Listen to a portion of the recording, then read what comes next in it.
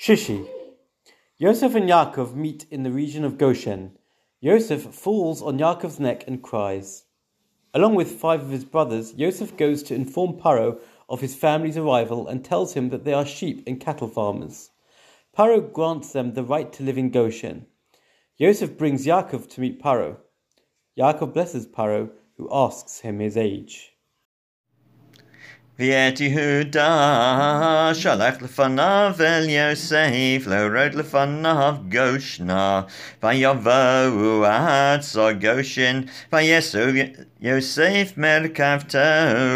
ויעל לקראת ישראל אביו גושנה וירא אליו ויפול על צוואריו ויפקל צוואריו עוד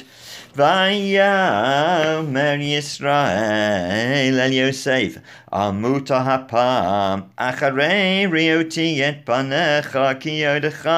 חי ויאמר יוסף אל אחיו ואל בית אביו אלה ויגידו לפרעה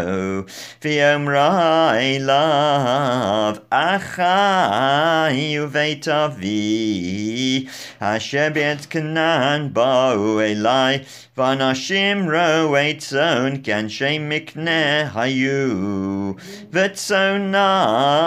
ובקרם כל אשר להם הביאו והיה כי יקרא לכם פרעה ויאמר מה מעשיכם ואמרתם אנשי מקנה היו עבדיך מנורינו ודעת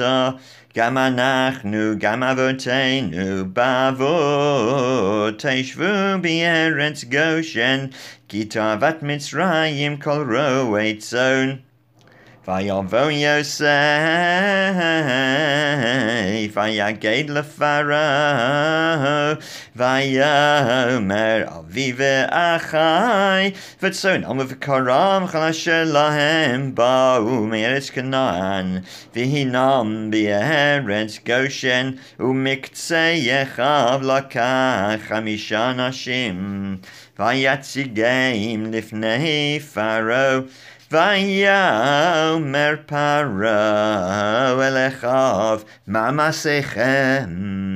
ויאמרו אל פרעה רועי צאן עבדיך גם אנחנו גם אבותינו ויאמרו אל פרעה לגור בארץ באנו כי אין מרעה לצאן אשר לעבדיך כי כבד הרע בארץ כנען ועתה ישבו עבדיך בארץ גושן ויאמר פרעה אל יוסף לאמור אביך ואחיך באו אליך ארץ מצרים לפניך היא במיטב הארץ הושב את אביך ואת אחיך ישבו בארץ גושן ואם ידעת ויש בם אנשי חיל ושמתם שרי מקנה על אשר לי ויבא יוסף את יעקב אביו ויעמידהו לפני פרעה ויברך יעקב את פרעה